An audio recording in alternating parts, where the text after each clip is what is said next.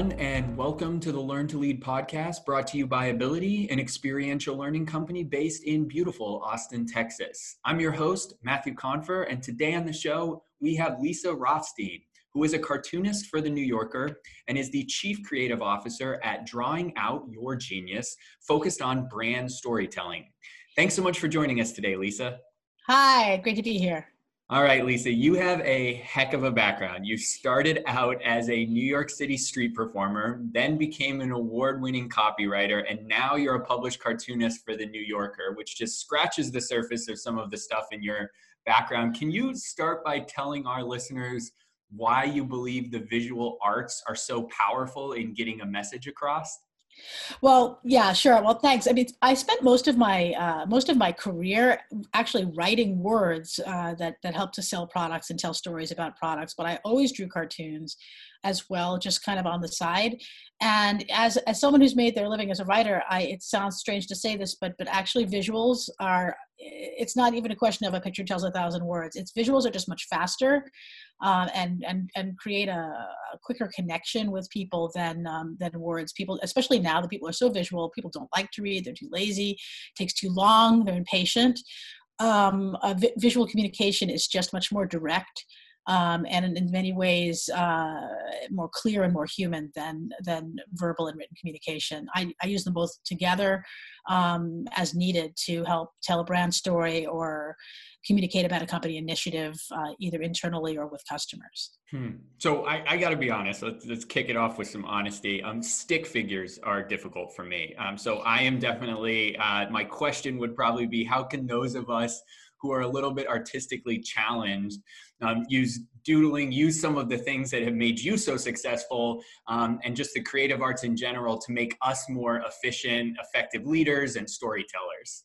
Well, that's so funny because everywhere I go, that's what I hear people say. I can't draw, or I'm not the artist in the family. My sister, my brother, my father can do it, and I can't.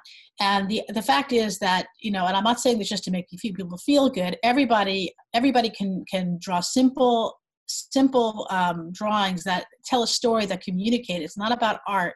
It's not about artistic talent. It's about knowing a language of very simple shapes and lines and things, in which I give a talk about this that I've given at the 99U, the Adobe 99U conference in Manhattan, at the Back End of Innovation conference in Las Vegas, and also at Merck for their Product Manager Day. And within 90 minutes, people who said they can't draw anything are drawing faces, are drawing figures, not stick figures, but the figures that look like human beings, and also all kinds of frameworks, metaphors that really help explain situations, help solve problems. And it's just it's really amazing what you can do when you allow yourself to learn just a couple of simple techniques, actually to remember a couple of things that you probably knew when you were a little kid and just haven't done for a long time. So what I think it's on your website, you talk about the capacity for organizations to see their ideal clients, their products, their mission, their brand stories in new and kind of unforgettable ways. So why is it so powerful, do you think, or why are not more of us taking advantage of this medium to kind of see our products and even our challenges in new ways? Well, one of them is that I think people just discount how powerful drawings are to help communicate ideas, and what people don't realize is something around 63% or 75%, some large portion of your brain is given over to visual processing.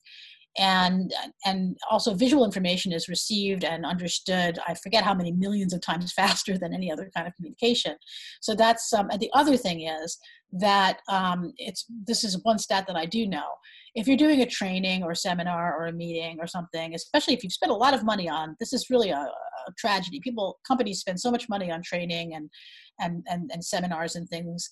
And then, I think studies show that after 24 hours, about 75% of the information is basically forgotten. It's just gone. You've moved on to something else, and it really isn't there no recall. And after 72 hours, 90% of what you spend all that money trying to train your people to learn is pretty much lost to the ether. But when you add the visual component, it doesn't have to be hand drawing, but I like hand drawing. Is if you add a visual component, there's a lot more retention. It's really a way of saving a lot of your ROI on training and education and all the meetings that people are having now on Zoom. It's like if you want people to actually remember what happened, what was said, who's supposed to do what next, what's the plan. If you don't have a visual component, and one that people actually enjoy looking at, want to look at, it's going to be really hard to get any forward motion on what happened at that meeting. All right, so I'm going to go out on a limb here. Tell me if I'm wrong, but if you're having a new call with a potential client, or you're in the flow with somebody and you're having a meeting, are you constantly doodling, like on the phone? Is that how you actually physically take notes for yourself outside of your business side? Is that actually what a normal an end of a call would look like with you? Is a beautiful kind of doodle of what was discussed, what the next steps are? Am I right, or am I too far out on the limb? No, you're not too far out. I wouldn't necessarily say it's beautiful. That's the other thing. I mean, I do some drawings that look much more finished when they're kind of hand-drawn infographics that are meant to illustrate a specific point and lay things out in a very coherent way. Then I'll take a lot of time on that and make it, I won't say beautiful, but very clear, very clean and all that. When I'm taking notes at a meeting for myself or for a client, when I do it on Zoom meetings live, when people can actually see the meeting come to life on my camera, on my iPad, it's more of a kind of dynamic. Here's what's going on right now, and it may be a little bit may look a little bit sloppy, but it tells the entire story. People can take a look at that image and go, "Oh yes, I remember exactly what was said. I remember who said it. I remember why it's important. And I remember what we're supposed to do next." And so that's actually how I got started doing this. I mean, I've always doodled for myself.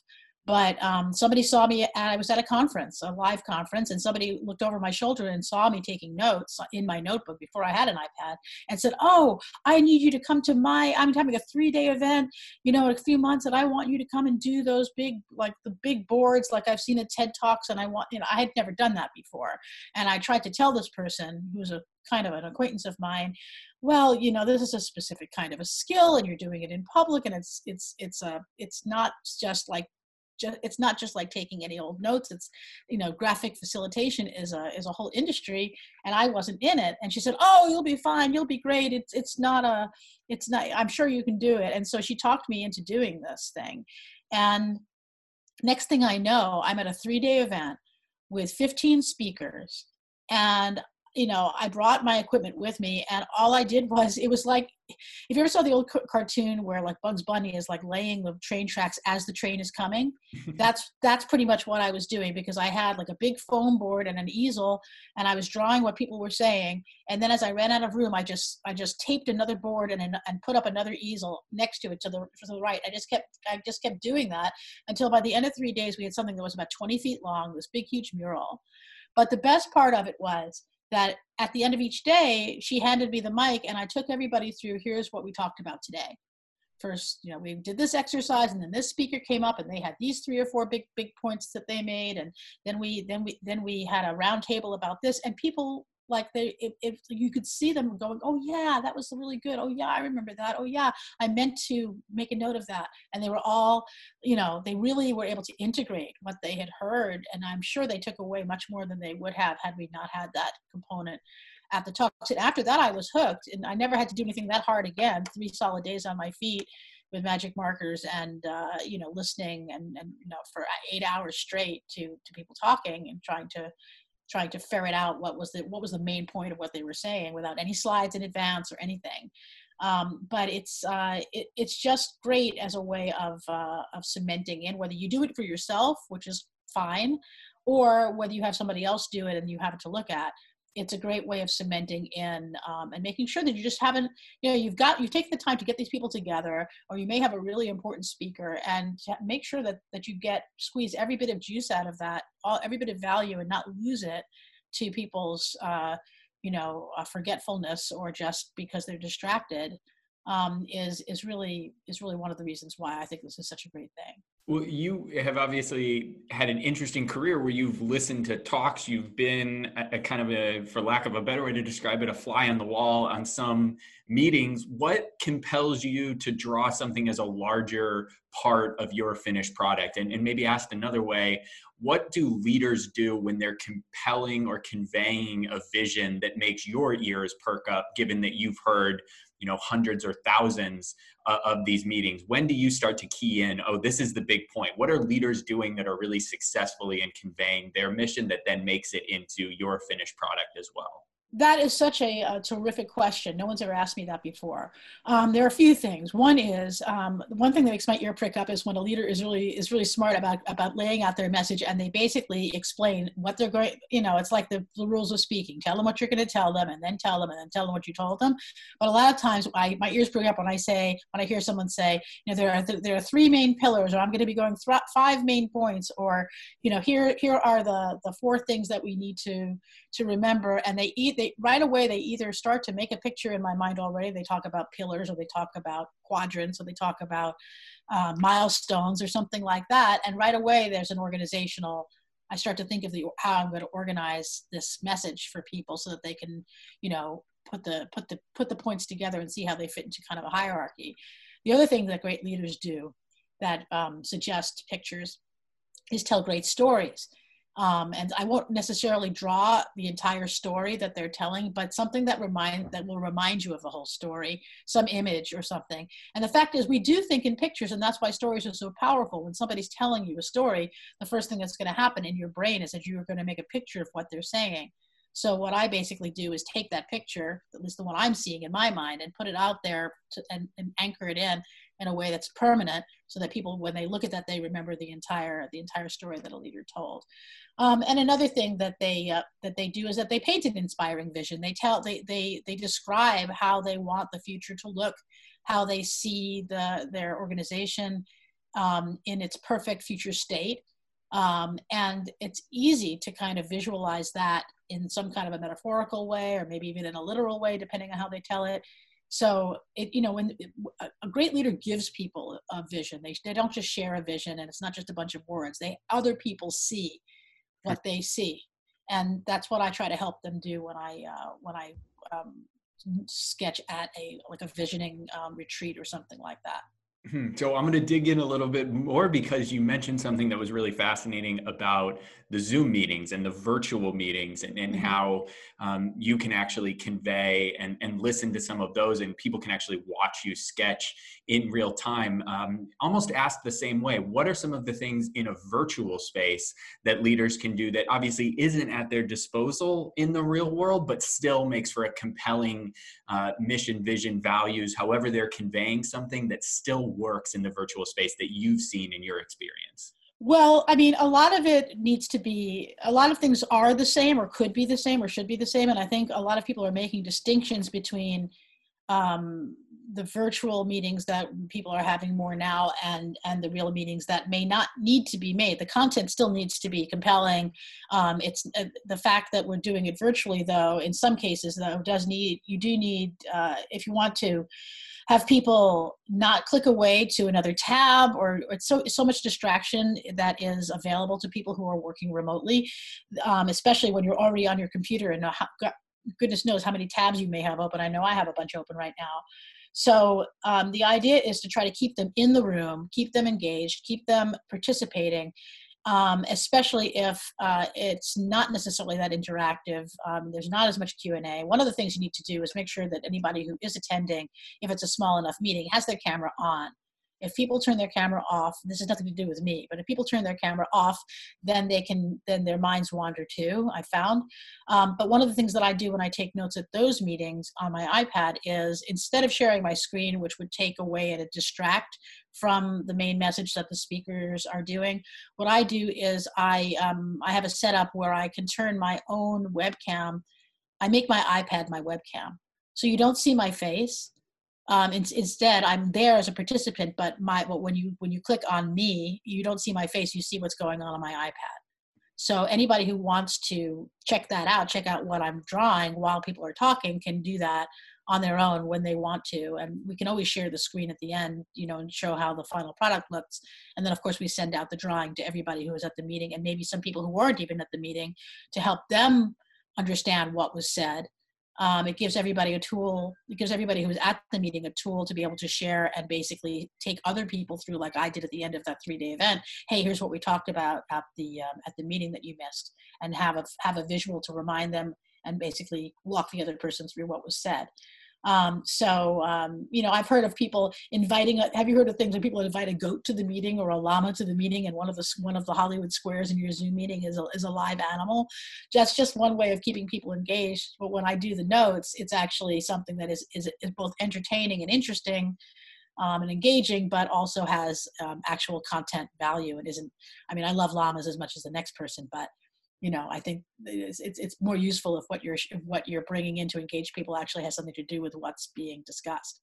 And then at the end, we also have, we have a finished drawing, and I have the capacity to be able to take the digital notes and turn it into kind of an animated video where you see everything building like in fast motion from the beginning to the end. So it basically tells the story of the entire conversation in pictures, and people really love it. And it just basically helps them at a glance or in a minute of video remember everything that we covered. So we've obviously only gotten the opportunity to kind of scratch the surface of your real interesting career as you bounce between different things with this through line of your love and passion for the creative and specifically the visual arts here. What do you wish you knew when you got started? I mean, a lot of this has been hustle and effort, and then obviously skill. What do you wish you knew when you got started in this pursuit? Well, what I wish I knew is that communication takes many forms, and it almost doesn't matter which form you use. It's whatever the situation calls for. So for over 25 years, I was a copywriter / creative director in advertising. I wrote a lot of commercials that you might have seen and know, and jingles and things for big companies like Hanes and IBM and things like that.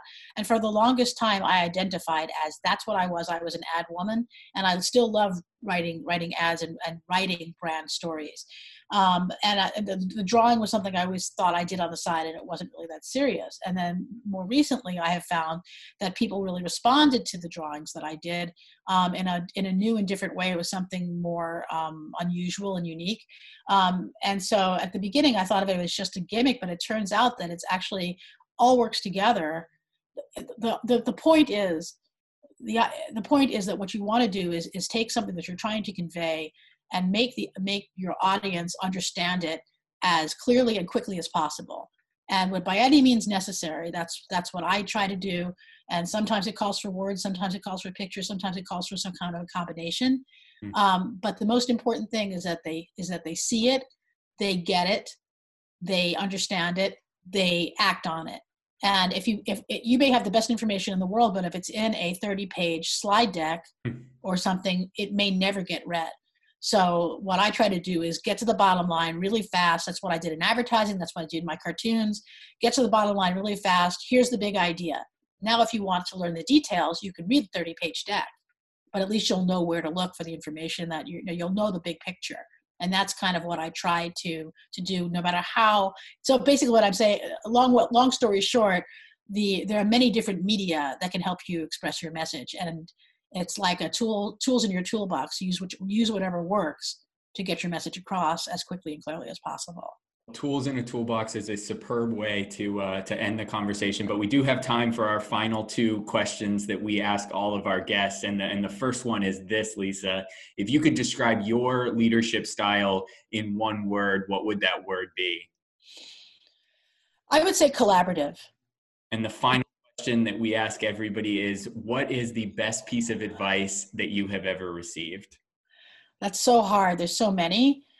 But I think the best piece of advice I've ever received is really, I didn't receive it, but I got it from Jim Rohn, who we all have heard of and know and loved. And that's to work harder on yourself than you do at your job. Working harder and collaborative. Great to have you on the show. And thank you so much for joining us. Where can our listeners find out more about you, Lisa? Well, you can come to drawingoutyourgenius.com, where I talk a little bit more about this, and there are some downloadable resources there that I'd love to share with folks. And also, you can follow me on LinkedIn. If you just look up Lisa Rothstein, you will find me there. Well, thank you for all the great insight, and thank you to all of our great listeners for joining us. If you enjoyed today's show, we would love a rating and review in your podcast app of choice, and we truly appreciate when you share this show or any of our shows with your network. You can find me on social media at Matthew Confer, and you can find our organization Ability, that is ABILITIE at ability.com. Be sure to subscribe so that you get our next episode. And I want to thank all of you for joining us on the Learn to Lead podcast.